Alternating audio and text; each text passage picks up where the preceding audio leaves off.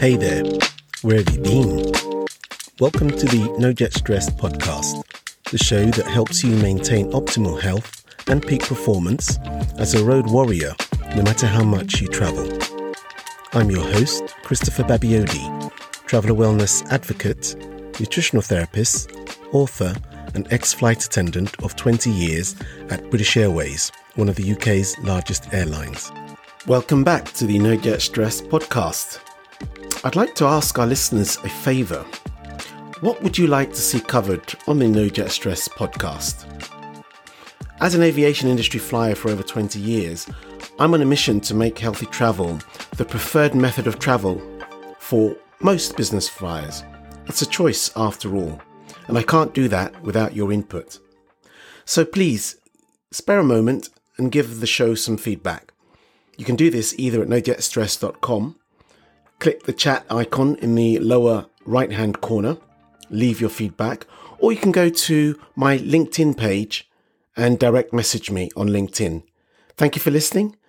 I can't hear you yet. In this episode, we're going to look at the ideal diet for business travelers.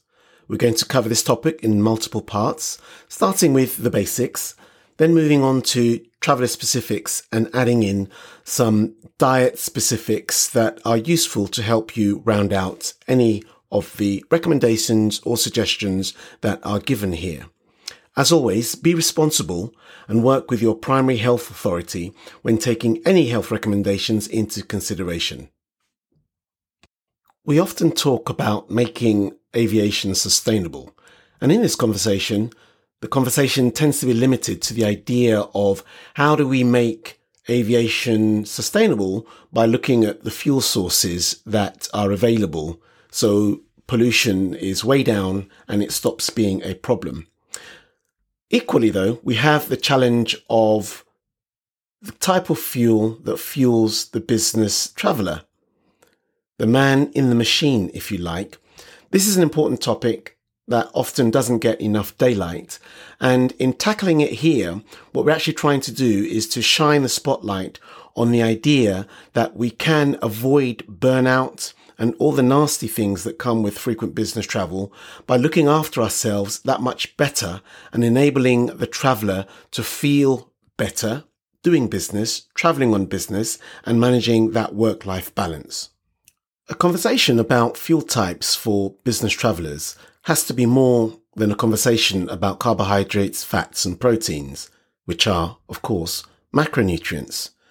We have to delve a bit deeper because ultimately we do know that people tend to process these macronutrients and others quite differently, and we perceive the stresses of business travel quite differently too. So the starting place for this conversation is the idea that clean fuel for the business traveller means understanding biochemical individuality. What does that mean exactly? Well, it's the idea that the nutrient profile that's going to be ideal for you as opposed to anybody else is going to depend on perhaps your genotype, the expression of your genes, the environments you live in, and the kinds of stresses that are impacting you. And as we know, we all perceive the world slightly differently, and therefore our biochemical individuality can differ in terms of what is optimal for us. So we need to find that out first and foremost. It's becoming increasingly clear that a calorie isn't a calorie isn't a calorie. Carbohydrates and proteins both contain 4 calories per gram of food, whereas fat contains 9 calories per gram of food.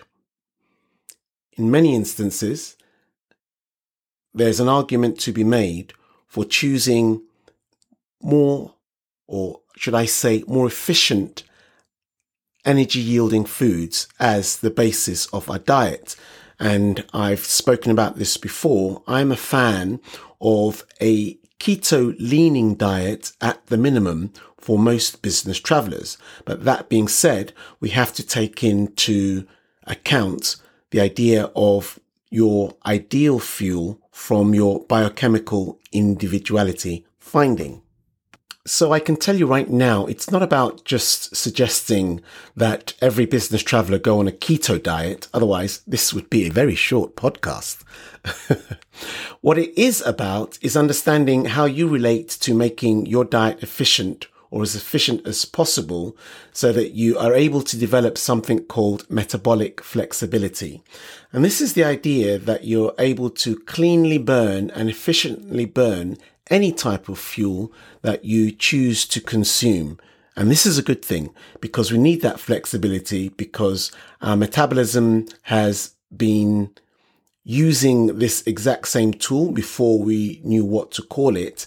And it's part of our ability to survive as a species, which is demonstrated by the fact that we are here today.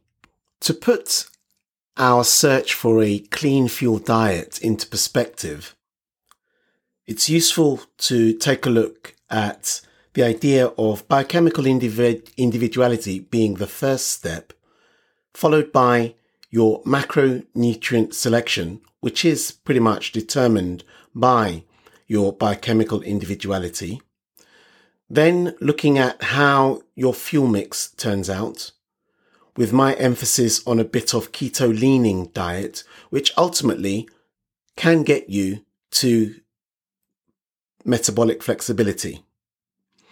On top of that, you want a sprinkling of nutritional supplements that work for you, that help you fill out any gaps in your nutrition that are not easily resolved through natural food sources.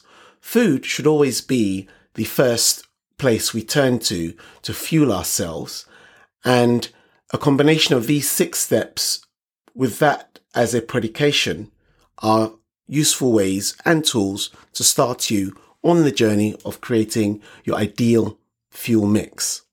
What is the power of understanding one's biochemical individuality and selecting the right fuel mix? One of the examples I like to turn to is a research piece titled The Epigenetics of Royalty. This piece of research looks at what happens to honeybees, and it is the journey of how the queen bee becomes the queen bee. It's about the expression of her genetic potential.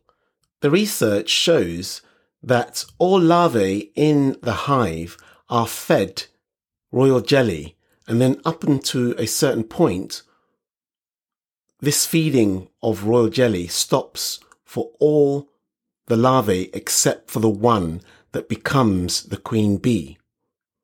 I think that this is a demonstration of the true potential of us selecting foods that optimize whatever genes we are handed to make sure that we get optimum performance and our ability to have the best individualized and clean burning fuel that we could hope in service of whatever it is we do on business travel. I will link to this piece of research in the show notes. When you take another look at macronutrients after having an understanding of whatever information your understanding of your biochemical individuality might yield, you will obviously have the understanding that carbohydrates convert to sugar and are the easiest fuel for you to burn. You can choose fast, medium, or slow burning carbohydrates. And proteins, for the most part, play an interesting role in terms of the structure of the body, rebuilding the body, producing a lot of the movers and shakers of the body in terms of neurotransmitters, hormones, and other materials of the body. And fats, for their part, are also part of the structure, the membranes. They pretty much hold our cells intact. And at the same time, they have the ability to produce twice as much energy as carbohydrates and proteins. So with this knowledge, one might want to consider exactly what their fuel mix is. How would you go about that? A simple way would be to observe And in order to do that, you would want to keep everything else in your diet pretty much the same and see how you respond. But a way to get results potentially a bit quicker is to use a continuous glucose monitor or something like a lumen device, which tells you what you're burning, having ingested these different types of macronutrients. All are useful. It's a matter of which you find easy to use to get you the information that helps you move forward in terms of selecting your fuel choice.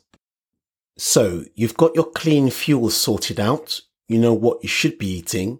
You know what's best for you. And you go on to live happily ever after. Well, not so fast. Remember, a calorie isn't a calorie isn't a calorie. If you choose to eat your invigorating meal at 36,000 feet in the middle of the night, you cannot reasonably expect it to have the same effect or desired effect as you would have at your breakfast table in the morning at your home location.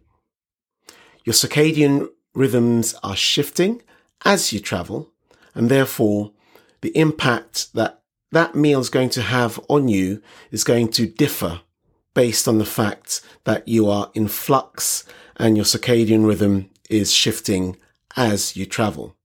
On top of that, your metabolism doesn't work as efficiently at 36,000 feet as it does on the ground.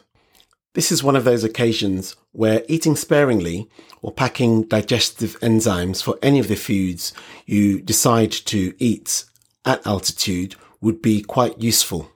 When you understand the impact the aircraft cabin can have on metabolism of all types, not just for digesting food, but on the quality of the air you breathe, on your ability to run your metabolism as you normally would at sea level, then you understand its importance and might want to take some further considerations into account.